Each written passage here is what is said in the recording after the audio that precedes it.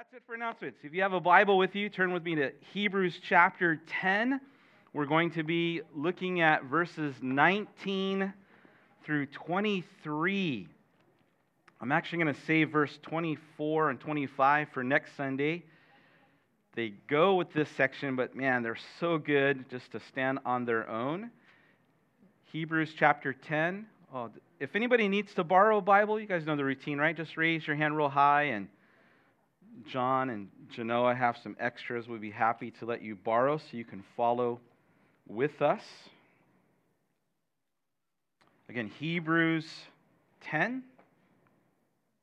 We're picking up where we left off from 2 weeks ago. And if you are there with me, I'm going to invite you to stand, please.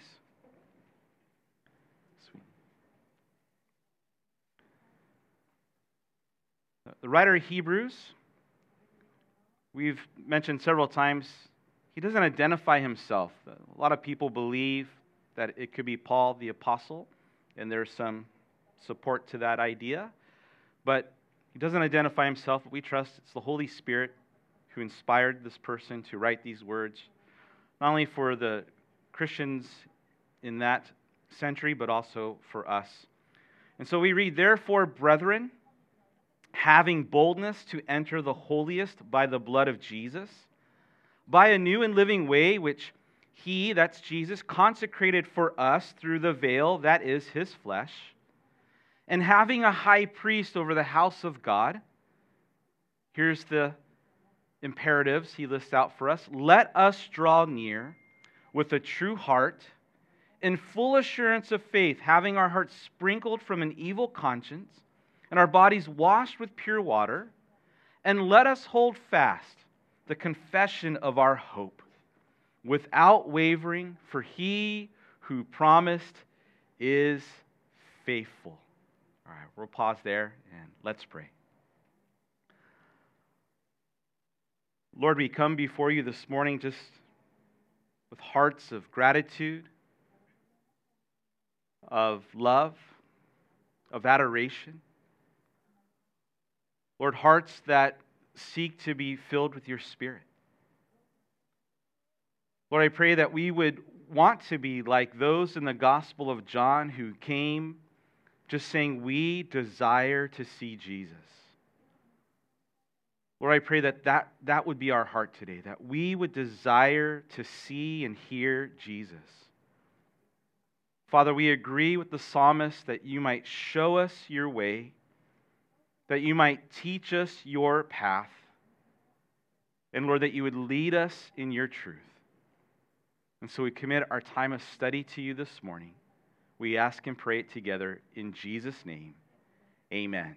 Amen. All right, would you take a moment, say hello to someone, and then you can have a seat?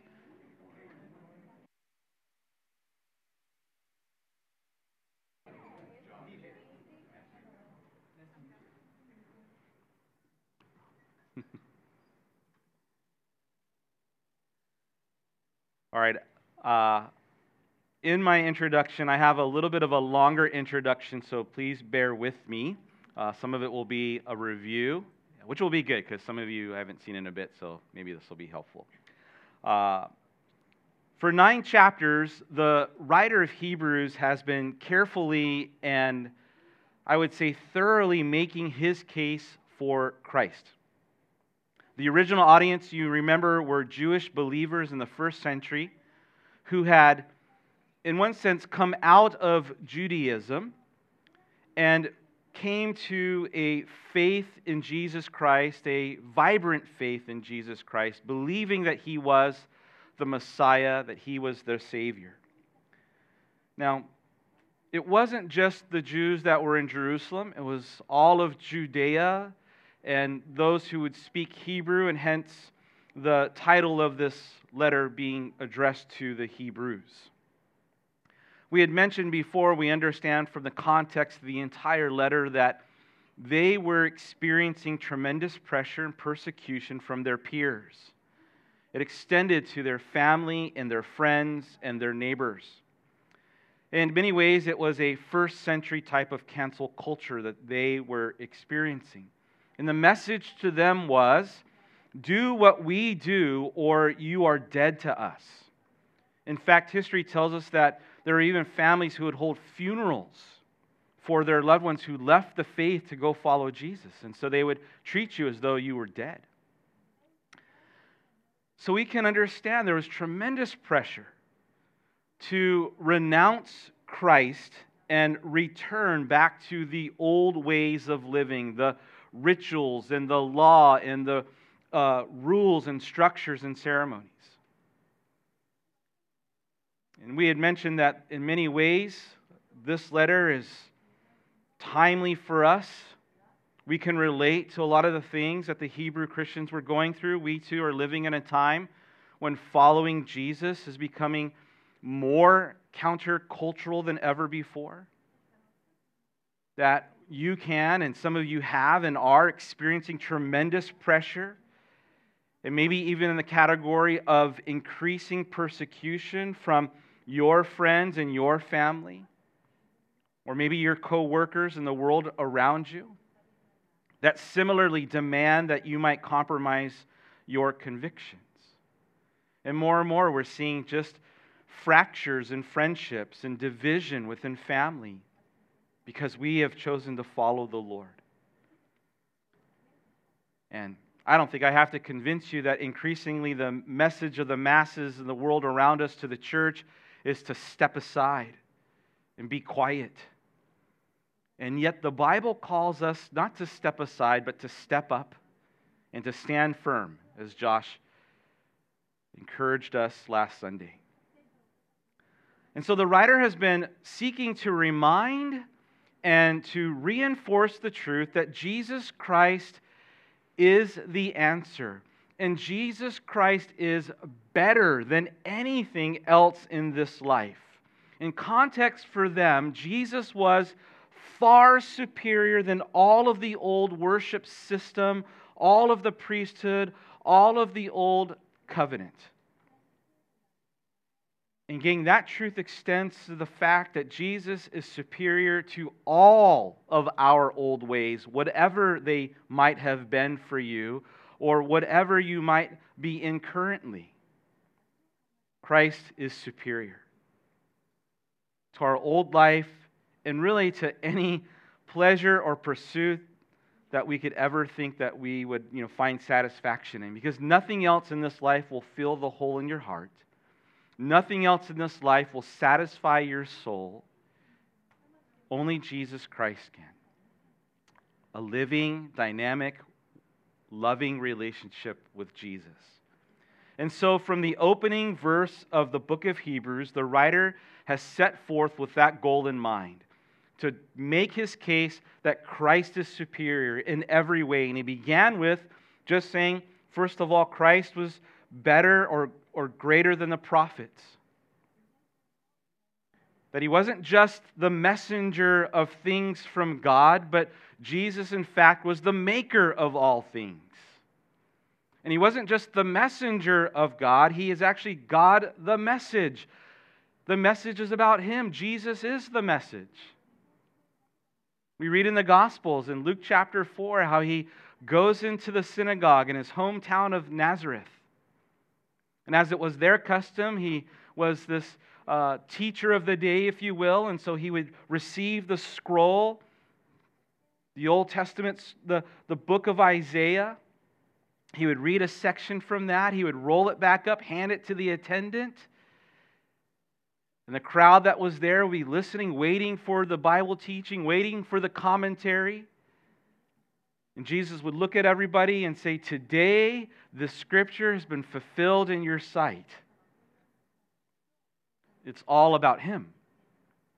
He's not just the messenger, he's the message. The writer goes on to say how Jesus is greater than the angels. As impressive and as powerful as angels were, Christ is superior. The writer makes the argument that they do his bidding, that the angelic host of heaven serve at the pleasure of the preeminent one. He's greater than the prophets. He's greater than the angels. In fact, he even ups the ante and says, Jesus is greater than Moses. Moses was a faithful servant in all of God's house, and yet Jesus is the faithful son, and it's his house. Jesus is greater than Aaron, greater than the entire priesthood families. Yes, they were men who were called by God and sanctified by God to do this special work, but they were men nonetheless, sinful men and flawed men. They stood in line and had to make an offering just like everybody else did.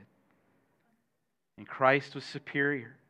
Came as a man, experienced temptations, and yet without sin. He wasn't flawed, he was flawless. Christ is greater than Joshua.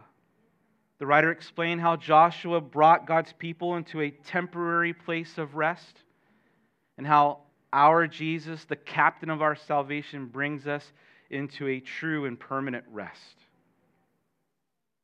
And all of these arguments, stacking one upon another, and finally adding to that to say that then the writer reveals how Jesus is superior to the entire system. That covenant 1.0, the old covenant, has been fulfilled. And because it's been fulfilled, is now set aside, it is, if you will, replaced by covenant 2.0, the new covenant. And the writer goes on to explain how the old covenant had a designed, what was the word we used? Obsolescence, thank you. It had an expiration date. And it was powerless to change the heart. It was like a revolving door. It only served as a continual reminder of the fact that we're sinful. Over and over again. Sacrifice after sacrifice again. And yet Jesus, one sacrifice, one final, full, complete payment of himself, canceled the old contract. Therefore, no more payments are necessary. Therefore, no more sacrifices are needed. This coming month, Christy and I will be celebrating our anniversary. 20, it feels just like yesterday, babe. 24 years. 24. That's what I said, 24.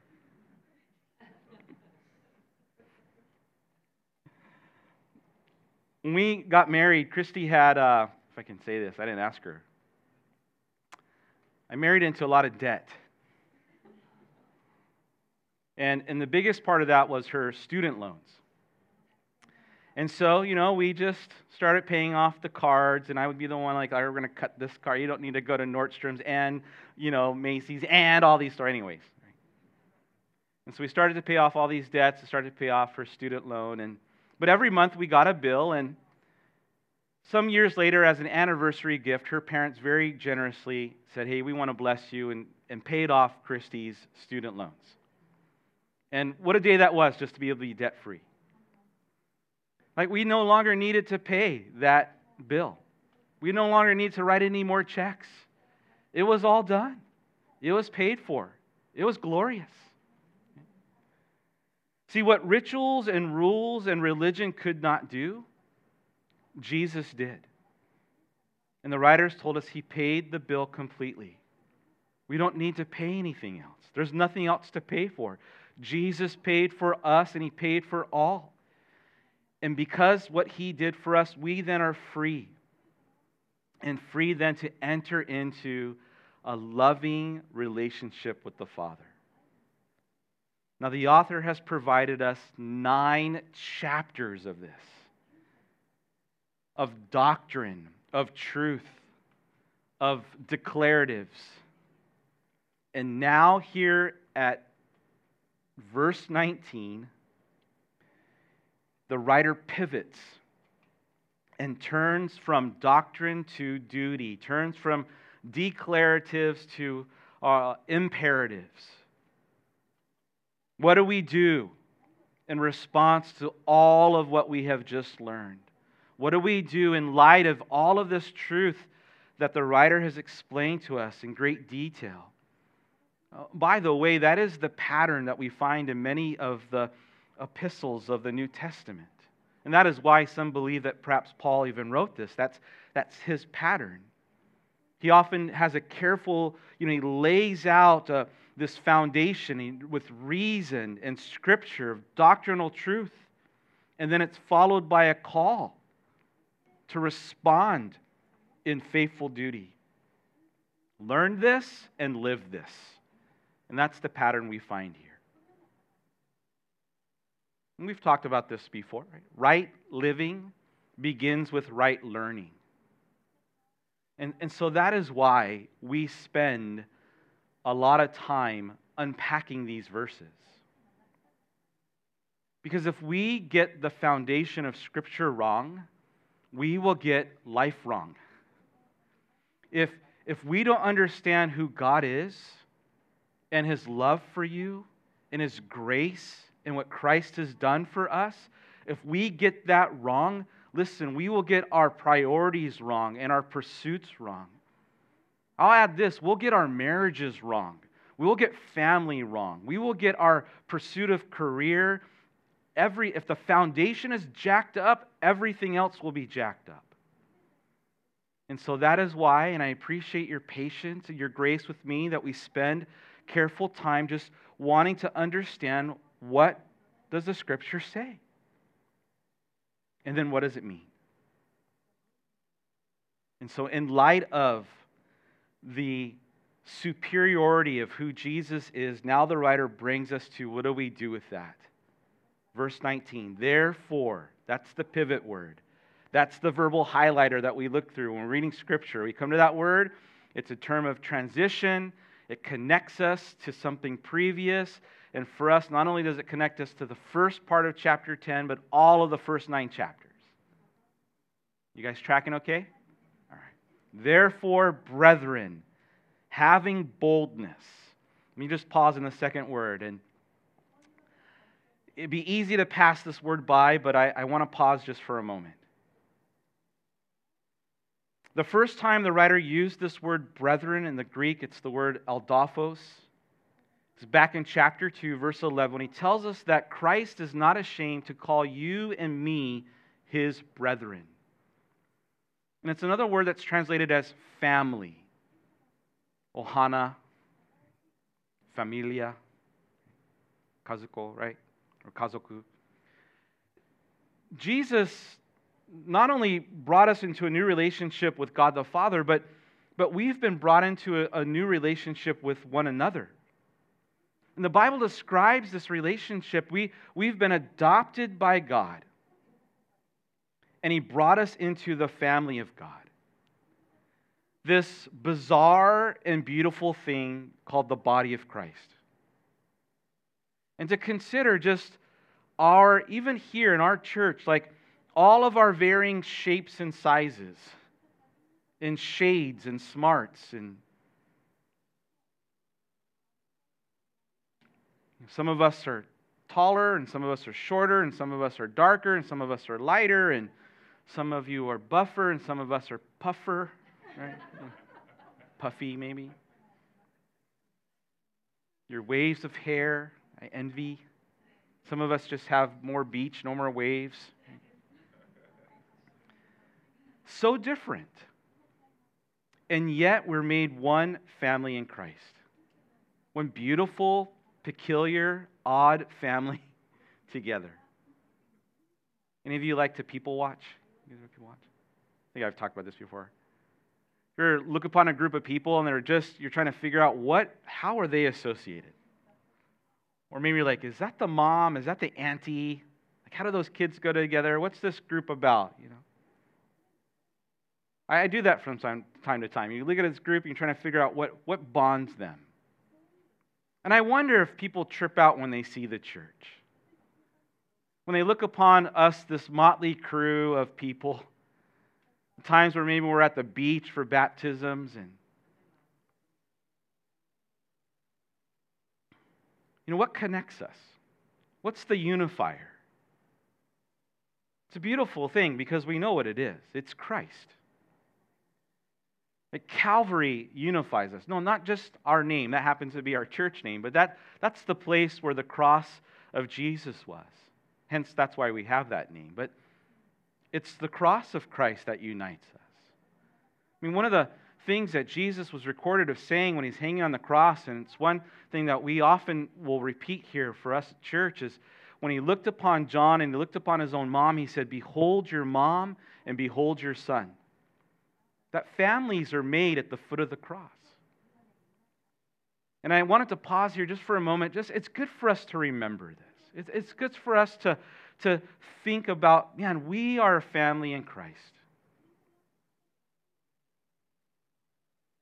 And so therefore, family, therefore, brethren, having boldness to enter the holiest by the blood of Jesus.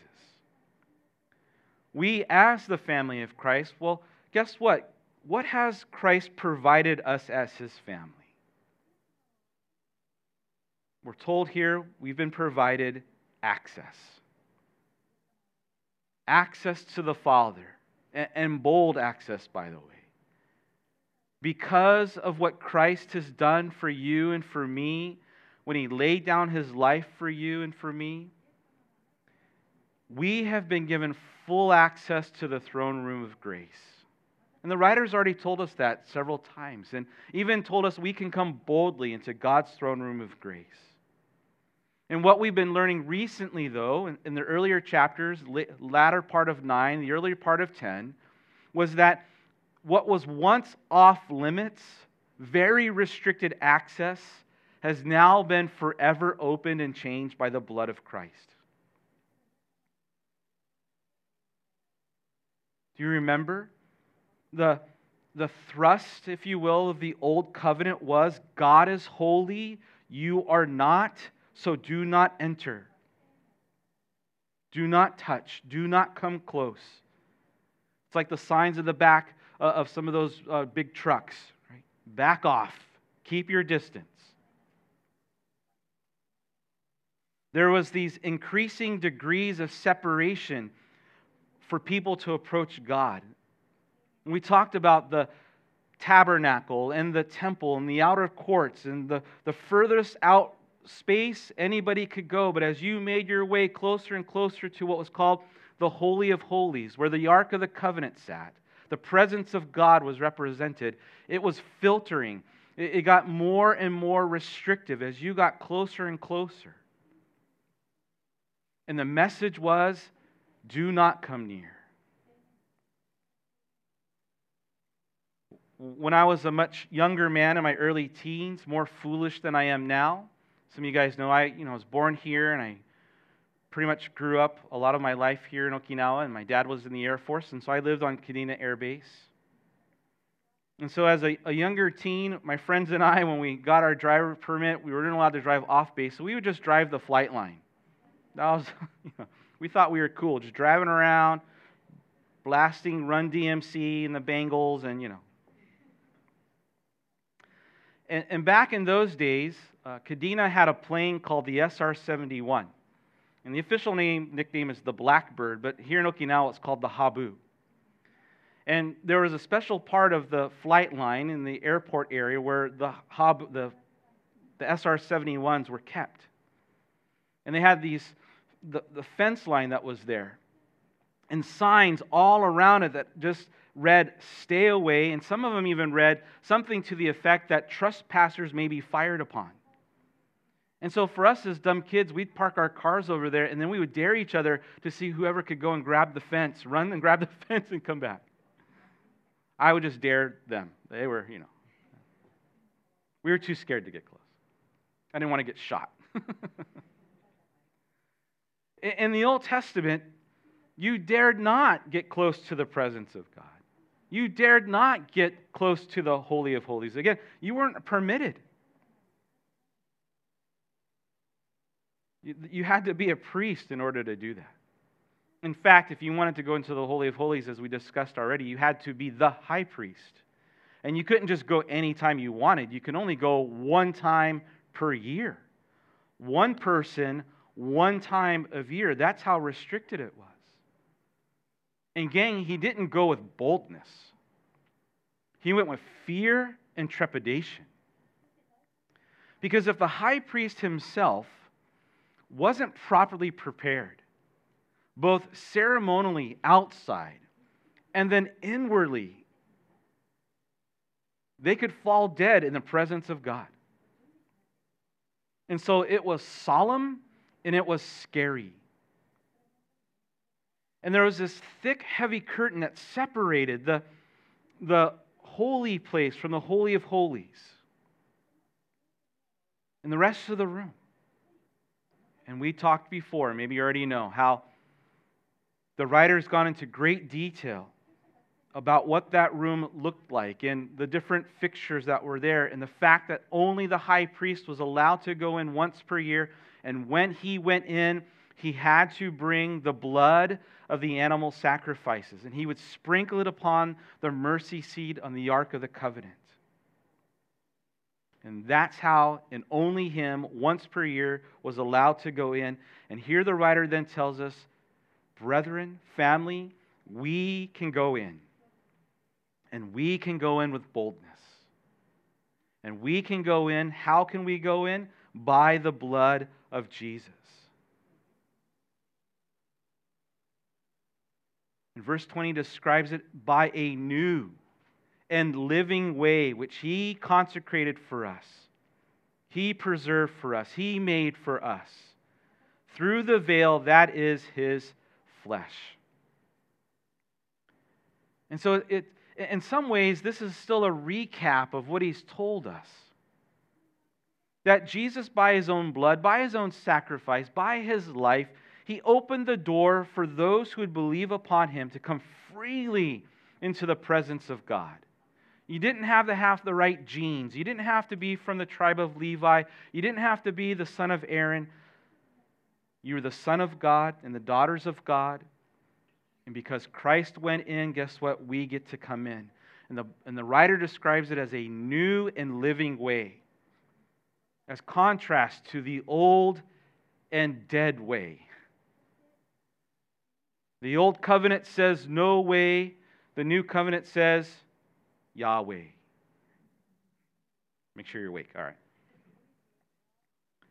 Right. What was impossible with the old way, Jesus has made possible for us.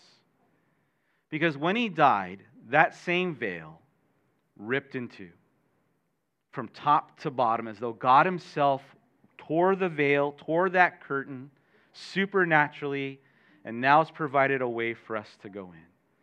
And because the body of Christ, when He hung on the cross, was broken for you, bled for you and for me, His flesh was torn, His blood was shed. As it hit the ground, all the earth became an altar. And now we have free access. That is amazing. The way to heaven has been opened to us. And He calls it a new way. A new way. You guys like new things? Who here likes new things? Anyone plan to get the new iPhone that's coming out? You don't want to admit it? I think we tend to like new things, right? New appliances, new electronics, new gadgets, new clothes, new movies, new music. I don't think it's necessarily wrong with liking new things. You know, God likes new things too.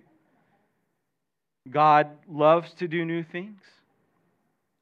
The Bible tells us that one day soon there's going to be a new heaven and a new earth, that God's going to bring a new Jerusalem, that God does a new work in us. There's a new covenant.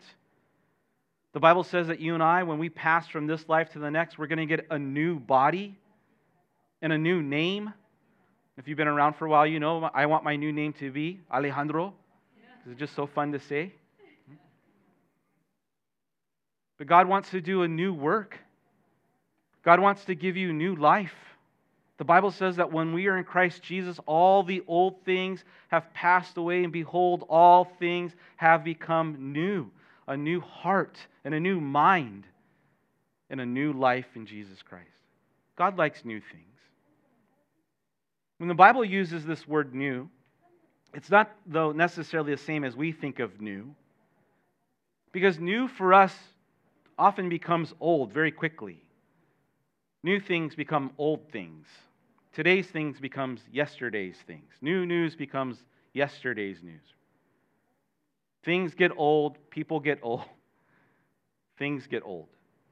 This type of new is different. This type of new is a new that never gets old. And in fact, the way that the Greek translates this word, it's almost more like fresh. You think about something that's fresh, that's always fresh. Fresh flowers, or fresh fruit, or a fresh cup of coffee. Like fresh tends to be vibrant and potent. And that's the idea here. It's not stale, it's not withered, it's not weak. It hasn't lost its fizz, it's not lacking. In many ways, that is what religion can be. Religion can be stale, and it can be lifeless. It can just be a cycle of rituals. But that is not what Christ brings us into. It's a new way, a fresh way, a forever fresh and living way. And so we get to come into the presence of the Lord. We get to come into relationship with God because of what Christ has done for us. And it's a new way, it's a fresh way, but it's also a living way. A living way which Christ has consecrated. The idea is that He's provided for you. It's, if you will, tailor-made for you. See, our faith in Jesus is not just a rebranding of the law. It's not the law repackaged. It's something completely different. And it's supposed to be living and dynamic and exciting and growing and vibrant. You don't have to answer aloud, but let me ask you a question. Does that describe your faith in Christ today? Is it growing? Is it vibrant? Would you say that it's alive? See, even the idea of this phrase that it's a new and living way, it's the idea that it's alive when we're on the way, that we're energized and quickened by the path itself. That Jesus is the way. He is the truth and He is the life. And we're to walk in the way. When I was a kid, there used to be these electric race car tracks, slot cars. Anybody? I know I'm much older than many of you, but I grabbed a picture of it just in case. You guys remember that? And so there was these racetrack, and there's a groove in the middle, and the race cars had a little metal thing that you would just stick on there, and you didn't need to control it. All you had to do was a squeeze trigger. It's kind of boring now I think about it. All you do is squeeze the trigger, and the cars would go around the track. And sometimes, though, if you went too fast, it would fly off the track. But as long as your car was on the track, it would go. It was powered by the path, if you will. It was energized by it being connected to the track. See, this verse, in a sense, is telling us the same thing. We find life when we're walking in the Lord. I just rephrase it this way. To walk in faith in Christ is to live then in fullness of life. To walk in faith in the Lord, then we get to experience then. Jesus said, I came to give life and life abundant. Well, we have life eternal. That's signed, sealed, and delivered. But on this side of eternity, listen, God doesn't want us to have a dull, listless, lifeless, humdrum experience with Jesus. And so when we walk with the Lord, it fuels our faith. It's not stale. It's not dead. It's not weak. It's not dull. It's dynamic, and it's living, and it's exciting. And we don't have to look then for anything else to supplement by some other pursuit. And so when I hear Christians say, I feel like my faith or my walk is boring or it's stagnant, here's what I'll say in response. And I have to preach this to myself. Am I on the right track? Like, am I plugged into where Christ wants me to walk? Am I walking in His way? Or have I found myself on some other track? Am I in pursuit of some other things? Am I trying to find energy, if you will, from a different path that God doesn't want me to be on? Gang, if we, myself included, if we plug into the world, if we find ourselves walking down that pathway and we expect to have vitality from that and life from that and truth from that, you will not find it. That's when we begin to feel dull and bloated and distant, all of those experiences. Again, please don't misunderstand me. There's nothing wrong with having fun and pursuing some of these things, but endless hours of scrolling social media or marathon Netflix night after night, listen, if that is what you've been filling your time with, I would say no wonder. If you come to the Lord with all the leftovers, what would you expect? We can't say, God's not speaking to me, or God, please speak to me, when you haven't opened His Word. When you haven't got on your knees or your face in prayer and seeking the Lord. And again, I preach to myself first. The writer reminds us it is a new and living way, a dynamic and fresh and exciting and energizing way that Jesus has prepared for us. And so we need to get on the track. And He's the one who brings us in. The old high priest couldn't bring anybody in with him.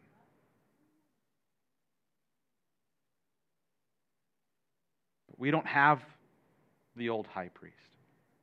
We have the eternal high priest. And He ushers us right in. And again, the old entrance, if you will, the old way was designed for one entry, one person, once a year. Very limited. That's all. One time a year, one person, one entry. And you thought standing in line for Sakura Starbucks mugs was rough, right? You know, over the years, we've been blessed by different mission teams that have come from Cali and Hawaii, do outreaches with us, and pray the COVID stuff. We just need to pray for COVID. And one of those trips, we were blessed. We had a team from Hawaii. They were going to do some hula ministry. And so there's some families in our church that are connected with some of the bigger hospitals here in Okinawa. And so they were going to bring the team over there to do some hula for the patients and some of the elderly folks in the nursing home. And in both of those places, the person that we're connected to actually is a family member to the hospital owner. In two different places, two different people, but they're both, one's the daughter and one's the wife. And so in each of those places, they met us at the entrance.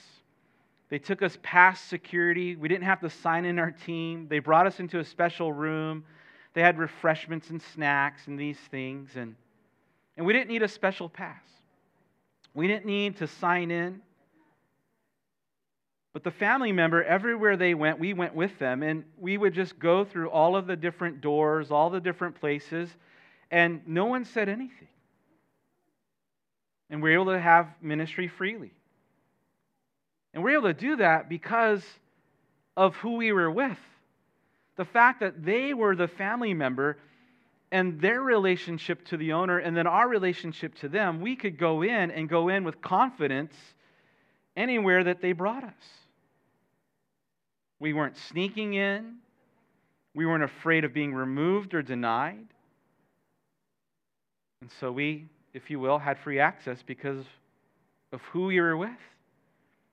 And gang, it's the same way. Because of who Jesus is and your relationship to Him, you have free access to walk into the Holy of Holies, to come into the presence of the Father with a grateful gratitude, or a grateful gladness, And again, not on the merits of who you are, solely on the merits of who Christ is, verse 21, and having a high priest who's over the house of God. It's his house. He's the Son. And we've been made family together with him. And so now, based upon the recap of what has been given, notice in verse 19 it says, having this. In verse 21, having this. This is what we have. Because this is what Christ gave. But now that we have this, the writer now gives us three imperatives. And they all begin with let us. It's the Hebrew salad. Let us. Let us draw near. Let us hold fast. Let us consider one another. But verse 24 and 25, I'm going to park. We'll eat that salad next Sunday. Okay? Verse 22. Let us draw near with a true heart, in full assurance of faith, having our hearts sprinkled from an evil conscience and our bodies washed with pure water. Paul wrote to the Ephesians in chapter 2, verse 13. And he said that we were once far away, but we now have been brought near to God by the blood of Jesus Christ. Because of everything that Christ is and all that he has done, here's what the writer says. And he's told us this before, but now it's the imperative. And he includes himself. There's a humility there. We can, and because we can, we should. Let us draw near. Let us draw near to God. Because all of the barriers that used to exist are gone. There's no rituals, no ceremonies, no chanting, no incense to burn, no novenas to count, or bikes to ride. You and I can just walk right, and Jesus has opened the way, and we are invited to come as we are. And as I already mentioned, we get to come with boldness. We get to come with full assurance, unwavering, because of faith in Jesus Christ. The idea of a true heart, it means to come in sincerity. Listen, God already knows you're a sinner. God already knows that you got in an argument with your loved one this past week. And so we can just be real and come before the Lord. And that's what God wants. He doesn't want us to be phony or fake. Well, we can fool others, but we cannot fool the Lord. And so we don't have to come with fear or with timidity. That we can come with full assurance. Because Christ has forgiven us. Christ has washed us. We've been sprinkled by the blood of the Lord. Made clean, made new. And so we can come, and to come then with assurance doesn't mean that we come then in arrogance. We're not to be fake, nor are we to be flippant. Well, we can be casual in our style, and we can be informal in our ways, but we're not irreverent in our worship. We're not disrespectful in the things that are holy.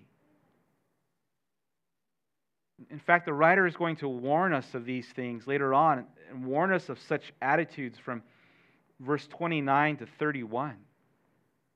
To be careful of having the wrong heart. But church family, notice again what the writer tells us that we have. Verse 19, we have boldness. Verse 21, we have a high priest. Verse 22, we have our hearts sprinkled and our bodies washed. Because Jesus has removed the veil, opened the door, cleansed our hearts, washed us from sins forever, we should. The invitation is let us draw near with full confidence. And here's another question. Are you? Have you? Will you? I have a confession to make. Maybe you're like me. I can be so quick to run to other places. I can be so quick to look to other resources for help, for wisdom, for information. Especially lately. So many people have sent me video clips and blogs and articles and newsreels and highlights, Telegram group invitations. Articles ad nauseum. And I found myself looking, watching, reading, absorbing, consuming those things. What has become your default in times of trouble? In times that we're living in now? And there's a part of me that feels like, I don't even know to go, where do I find truth? Is this article true? Is what that scientist is saying is true? Is that really going to happen to our world? And I don't know about you, but I found myself the place that I think I'm going to find comfort by information. I'm not comforted. I'm actually spun up even more. Then I become irritated. Then I end up yelling at my kids. Then I end up sinning. And then it's just a cycle, right?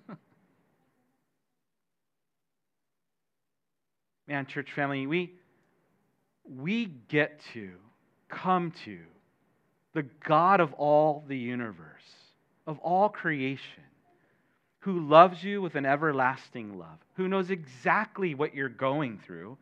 That's what the writer's been telling us this whole time. Why would we go anywhere else? Jesus is our perfect high priest. He came as a person, and so He knows how we suffer. He knows how we hurt. He knows how we can hit the panic button. And yet, guess what? He loves you anyways. He doesn't condemn you. He doesn't say, you're so dumb, you're so stupid, why are you have... No, it's like, hey, I get it. Come to me. Let's draw near. To the one of infinite resource and wisdom and power and love. And so let us draw near. Verse 23, let us hold fast. Let us hold fast the confession of our hope without wavering, for He who promised is faithful. There is a lot that is coming against, well, let me say it this way. There was a lot that was coming against them, the original audience, as followers of Christ. And there is a lot that's coming against us today as followers of Christ. The harsh winds of the world were pounding against this group of believers, of what they stood for, what they came to believe, what they were pursuing. And they were challenged. And again, we can experience the same thing. Back in chapter 6, the writer described the hope that they have, that we have the same hope of Jesus Christ, and he described it as an anchor of our soul that is sure and it is steadfast. And what a great descriptor, because we know what an anchor does. It keeps something secure, but not rigid. Right? It's in place, but there's still the flexibility of the boat on the water to adjust and to ebb and flow with the tides and the waves. And that's exactly what the Lord does for us in our hearts. And we're experiencing those things. And if it's been said that either you're either in a storm coming out of one, or guess what? You're going into one. And I find it to be so true. And we experience these things in our lives. And sometimes they're ugly. And sometimes they're unexpected. Sometimes they're violent and unfair, and they are despairing. And Jesus says to us in John 16:33, I've told you this so that you will have peace. But understand that on this earth, you are going to have trouble. You are going to experience storms. You and I are going to experience tribulation. He says, but I'm telling you this so that you can have peace. Why? What does he say? Take heart, I have overcome. Gang, what keeps us secure? What should keep us secure? Jesus does. The hope that you and I share. And see, that verse is great because it says, He who promised is faithful. We're anchored to heaven. We're anchored to the hope of heaven. What keeps us from being swept away and becoming unhinged in the currents of our life, in the storms of our life, and all of the swirl and sway of the news and all that's coming on the horizon? Jesus does. And so the writer says, God's got you, so don't let go of Him. Hold firm to what God has declared. Hold firm to the hope that you have. The idea of the confession of our hope, it's that word confession means to say the same thing. To say the same thing that God says. Well, how do we know what God says? Well, the Word of God is what God says. So if I can expand this or extrapolate this a little bit more, it's the idea that we're to hold fast to what the Word of God declares, and we agree with it. Right? When we confess our sins, we say, this is a sin, we agree with God because God said that's a sin. When we confess that Jesus is Lord, we agree with what God says, Jesus is Lord. And so what keeps me and what can keep you from fear of what's happening in the world today, as we watch the news, what keeps us from panic when we don't know what's going on? We're anchored to heaven. Hold fast to the hope that we have, to what God has declared, that God is in control, that His thoughts towards you are continually good, to give you a future, to give you a hope, that He's promised that everything and all things will work together for good. These precious promises that the Lord gives us. Where do we go? That's where we go. What do we hold on to? That's what we hold on to. If I can make one last point, the converse of it, to hold fast then means you don't let go. Don't let go of what is true. There's this growing trend, we talked about it before, where people have made their feelings the determiner of truth. They've made their experience the qualifier for then their behavior or their reaction. Gang, can I say this in love? Don't do it. Has God given us feelings and emotions? Certainly, but they are to be servant to our faith, servant to truth. And there are a lot of things that we will feel in a moment. There are a lot of things that we might experience in a season. And sometimes it will appear to contradict what God has said. Sometimes it'll seem not to line up with what we're reading in the Word of God. What we know to be true about His character and His qualities. And you know what happens? Sometimes people will let go of faith. They will let go of the Word of God because they've experienced something that seems to contradict, or they're feeling something that seems to not be in line. So I want to say this in love. Don't do that. The danger that we put ourselves in when we begin to then allow feelings to become, our king, you find yourself just in a whirlwind. The storm seemed too much for Paul, but God used it to bring about faith for sailors and a group of islanders. And the jail doors busted open for the Philippian. He thought, that's the end. That's the sign of the end. I'm done. I'm going to lose my job and lose my life. And yet God brought salvation to him and his family. God used that to bring him new life. For 3 days, it seemed as though all hope was gone. Jesus lied in a grave, dead. All that he promised became in question. In fact, the disciples gathered in fear. They thought, this is it. And yet we know that wasn't the end of the story. What they experienced in a moment, what they were feeling temporarily. 3 days later, Jesus rises from the dead, shows himself to them. Gang, hold fast. Do not let go of what you know to be true. That God loves you. God's got you. He who promised is faithful.